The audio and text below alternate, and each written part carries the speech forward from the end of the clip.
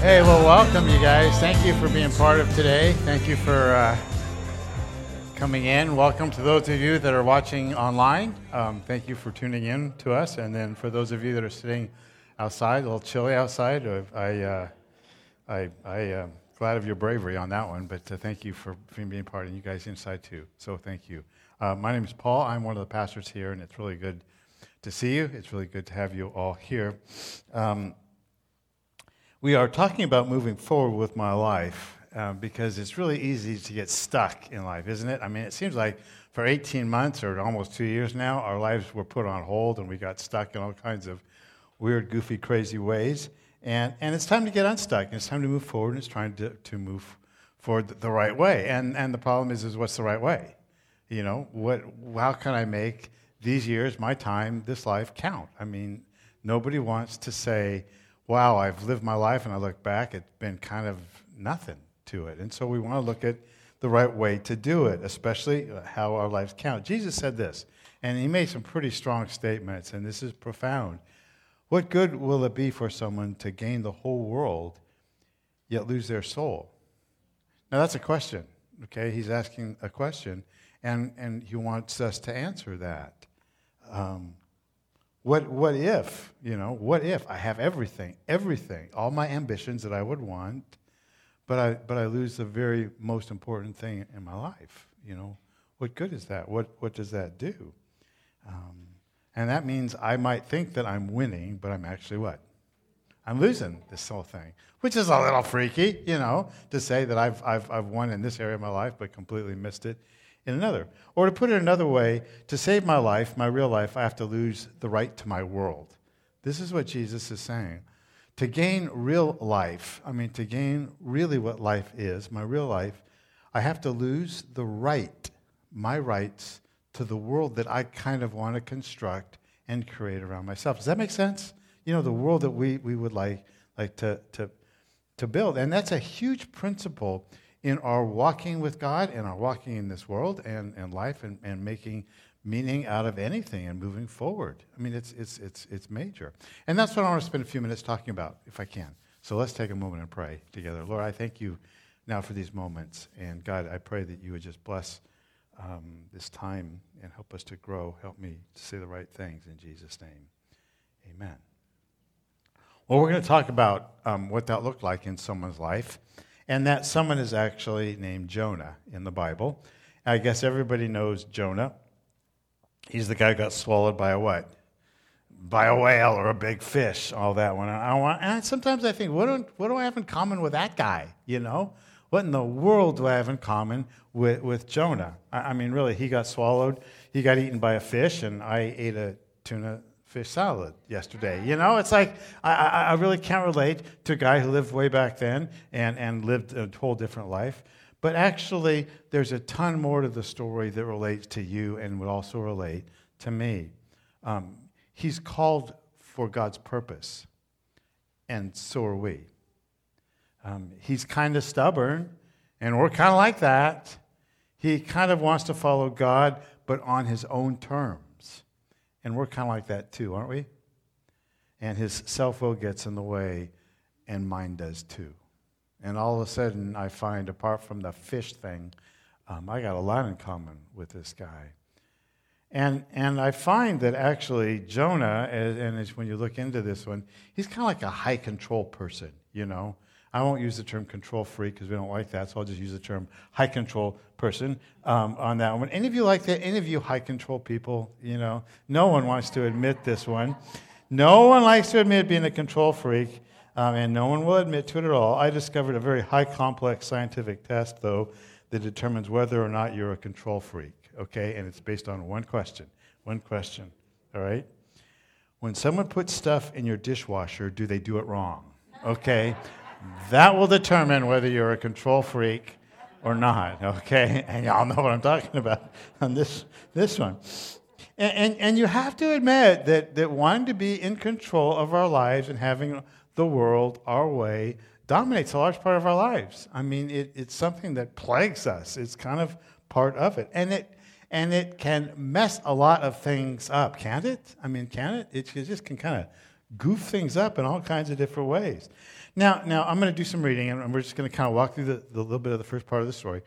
And we're going to kind of hear how Jonah does life his own way, okay, and wants to create his own world, and just listen to the control that he has. It says this: the word of the Lord came to Jonah, go to the great city of Nineveh and preach against it, because its wickedness has come up before me.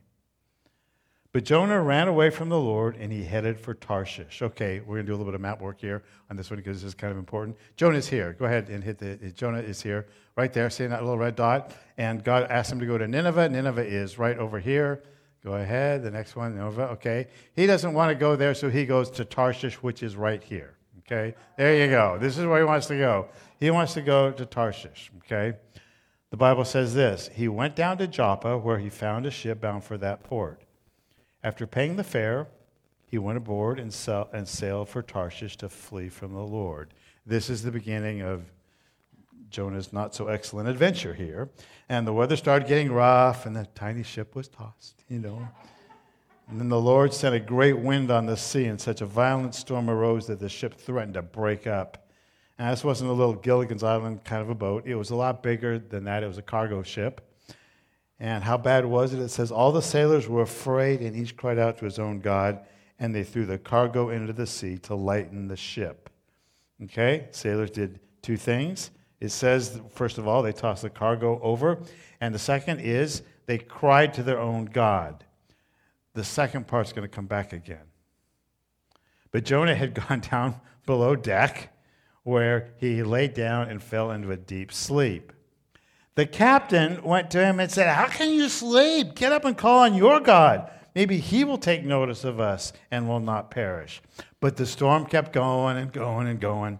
Then the sailors said to each other, come, let's cast lots to find out who's responsible for this calamity. And these sailors, they rolled dice. They figured someone had jinxed them, so we're going to figure out which one it is, They cast lots, and sure enough, the lot fell on Jonah. And they began to fire questions at him. Here it goes. Tell us who's responsible for making all this trouble for us. What do you do? Where do you come from? What's your country? From what people are you? Jonah answers, I'm a Hebrew, and I worship the Lord, the God of heaven, who made the sea and the land. The sailors would worship the god Poseidon, and he's just the one in charge of the sea. Jonah reveals, I worship the Lord who made the sea and everything in it. This terrified them, and they asked, what have you done? They knew he was running away from the Lord because he'd already told them so. I just can't imagine, hi, I'm Jonah. I'm running away from the Lord. Hi, I'm Jonah. Mm-hmm. The sea was getting rougher and rougher, so they asked him, what should we do to you to make the sea calm down for us? Jonah answers, pick me up and throw me into the sea, he replied, and it will become calm. They didn't want to kill him. They just didn't want to do that. Instead, the men did their best to row back to land. They could not, for the sea grew even wilder than before.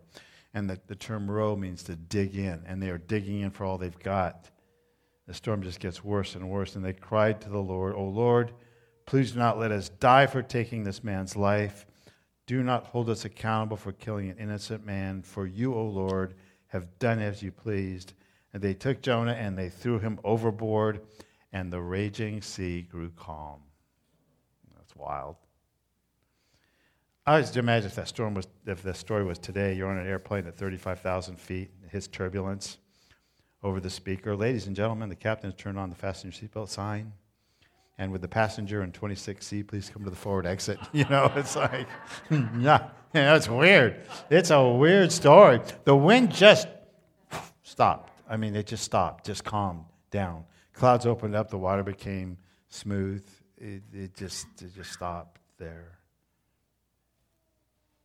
I don't know if you ever heard the poem Invictus. Invictus was written a number of years ago.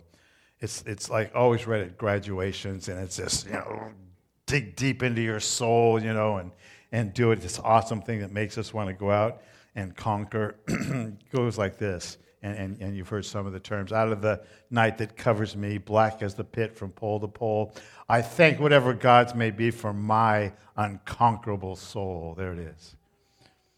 In the fell clutch of circumstance, I have not winced nor cried aloud. Under the bludgeonings of chance, my head is bloody, but unbowed.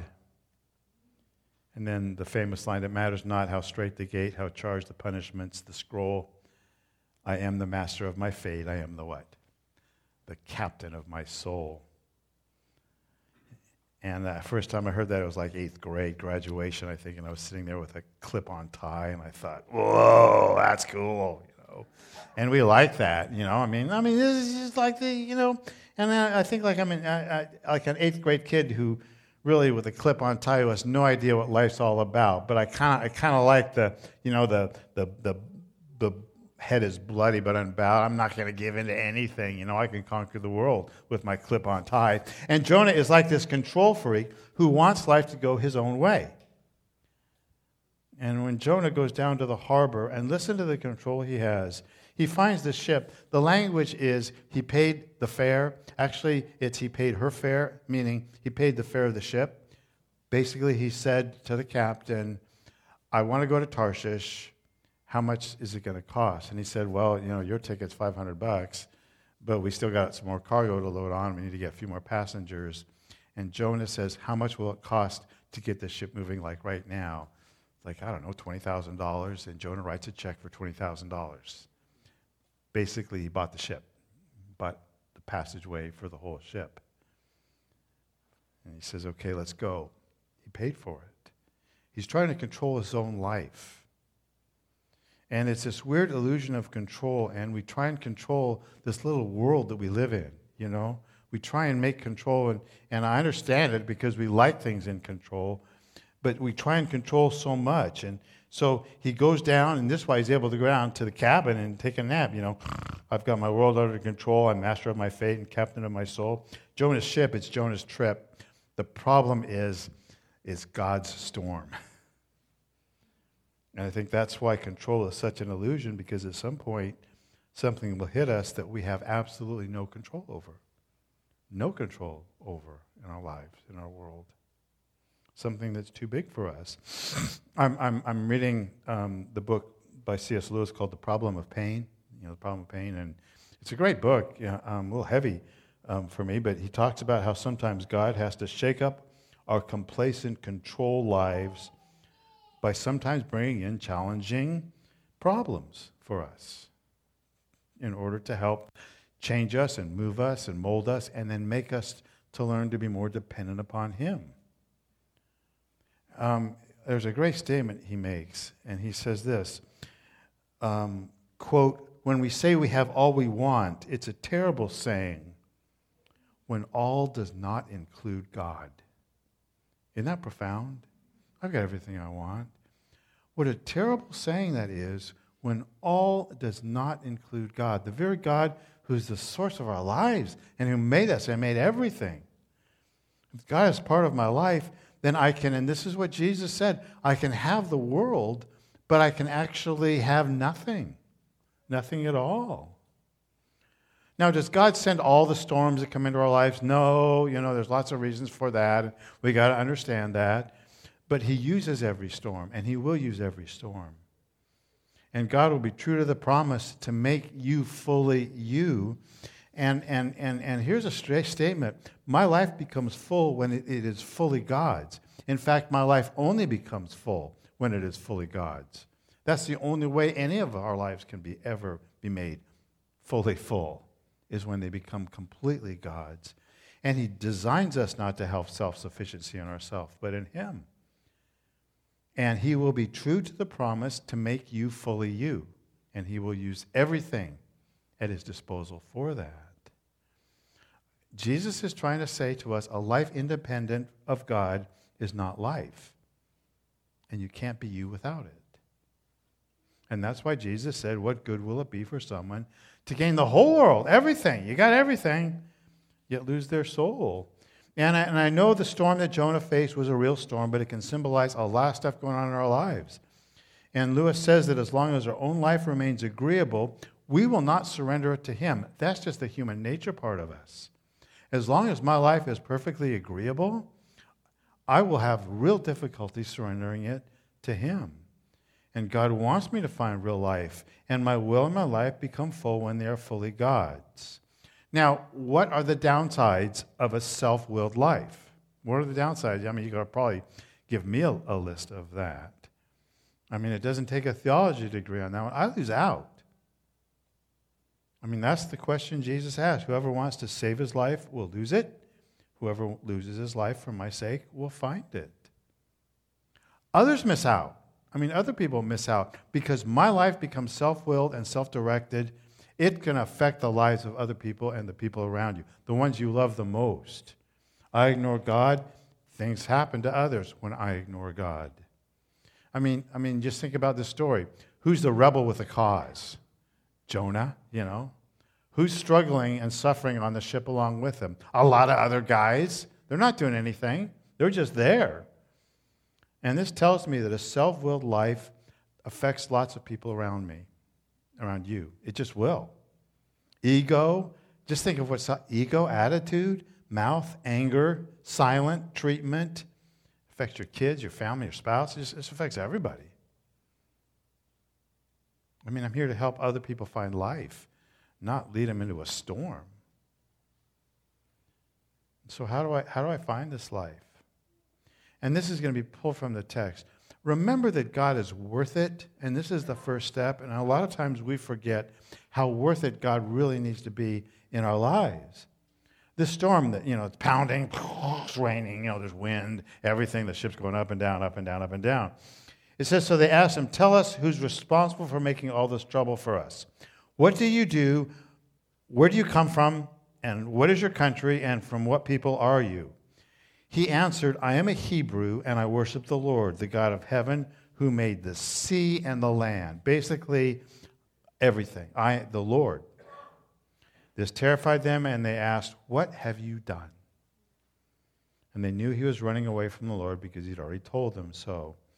And the question, what have you done, it's really not a question. Because they already knew that he was running away from the Lord. It's not, what have you done? It's, what have you done? It's rhetorical, an exclamation. Basically, are you nuts? Are you crazy? You're walking away from God? You did that? It's kind of like they're saying, let's get this straight here. The God who made the heaven and the ocean and the sea. You serve this God. You're a servant of this God and you ran? How could you do that? Why would you do that? Was God so unkind to you in your life that you walked away from him? I mean, was he so unfair to you that you had to run? I mean, did you figure that disobedience is worth the risk? Basically, what they're saying is, Jonah, have you found something better than God that you're running to? Is there anything really that you have found in your life that's better than God? And all of a sudden, what happened on a ship in an interaction between Jonah and a bunch of freaked out sailors is really true in our lives, that whenever we choose to sin or whenever we choose disobedience, basically what we're saying is, I have found something better than what? Better than God. I'm trying to create and recreate my own life. What they're saying is God not worth it? When we forget that, the question really is God not worth it? Is there something better than God? Now, the next point really is believe that God doesn't give up on anybody. It says they took Jonah and they threw him overboard, and the raging sea grew calm, but the Lord provided a great fish to swallow Jonah. And we're going to look at the fish next week a little bit more. And the question is, why a fish? But that's not the right question. The question is not why a fish. The question is, why anything? Why did God even rescue the guy? Because God doesn't give up on anyone, and he continually reaches out to people with patience and kindness and second chances. I mean, Jonah's like the ultimate rebel, and God took him to an extreme to get him to wake up. And so we're going to leave Jonah inside the fish for a while. We'll pick up his story next week, okay? Let's get back onto the boat. It says, the raging sea grew calm, At this the men greatly feared the Lord, and they offered a sacrifice to the Lord and made vows to him. What's really ironic about this whole thing is Jonah, in the first place, was running away because he didn't want to tell people about God. What does he end up doing? He ends up converting the whole crew. The whole crew comes to God through his mistakes. And God is always calling us to himself, always. Always. And this is the great part. And maybe you're heading away from God. He knows how to bring you back. He knows. It's not an issue on God bringing you back, because he knows how to do that. And I think of that poem Invictus, where is this really macho line, my head is bloody but unbowed. Isn't that cool? I thought, wow, what a cool part that is. But the last verse says, it matters not how straight the gate, how charged with punishment the scroll. I am the master of my fate. I am the captain of my soul. It's like, wait a second. Wait a second. What do you mean it matters not how straight the gate? Jesus talked about straight gates, doesn't he? And what do you mean it matters not how straight the gate? I think that matters. Or how charged with punishments the scroll. He's talking about God's statements about my life. I think it matters a lot. To say I am the master of my fate, I am the captain of my soul, is a closed fist shaking it at God, saying I'm the one in charge here. When you're master of your fate and captain of your own soul, we know where that leads. We know where that leads. Because Jonah, for a few short minutes, was master of his fate and captain of his soul. We know where that's going to lead. If you have any doubts, ask those that are closest to you, what am I like when I become self-directed? What am I like when I'm trying to create my own little world around me? How does that affect you? What does that do to your heart, and what does that do to your life? Honestly, and the truth on this whole thing is my will and my life become full when they're fully God's. That's the only way your life becomes fully yours. It's when it becomes fully God's. And I'm going to ask the worship team to come on up, because we're going to do a song, and the song's going to be cool about just kind of surrendering ourselves to God. And so take it to heart as I do it, because I believe it's really, really true that my soul really only becomes my own. It becomes really only full when it's surrendered. And I'll use that word. It's a good word. And maybe you come here and your head is bloody and you're saying it's time to bow it. It's time to bow it down to God. And I want to give you a chance to do that, to say that God is worth it. God is worth it. And maybe you're in a good spot with God right now, and that's great. It's never wrong to not resurrender. It's always right to surrender. And so as they do this song,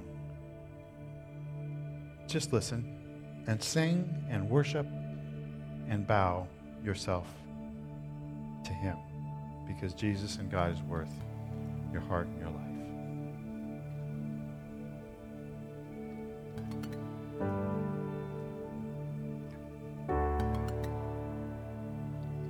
Where would I run but to the throne of mercy? Where would I kneel but at this cross of grace? How great the love, how strong the hands that hold us. Beautiful, so beautiful. So